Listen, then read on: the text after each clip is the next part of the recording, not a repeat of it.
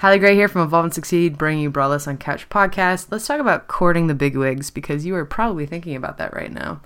And you're not so bad yourself, okay? But let's talk about how you're going to get their attention, all right?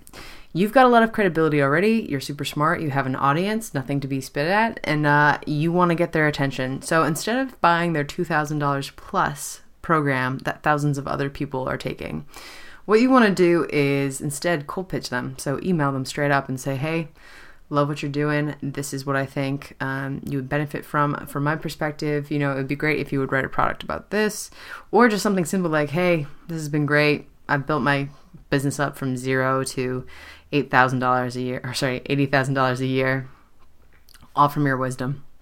Whatever makes them feel good, okay? That's how you get their attention, by talking to them one-on-one. And if they're still available for hiring one-on-one, do that, because then they actually have a vested interest in talking to you and seeing your face.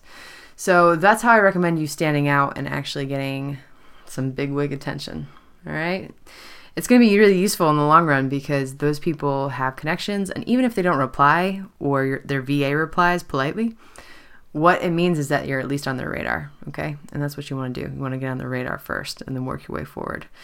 No one ever gave second base on the first date, or at least no one classy. This was Hallie Gray here, talking to you from Evolve and Succeed on Braless on Couch podcast. Put those babies back away.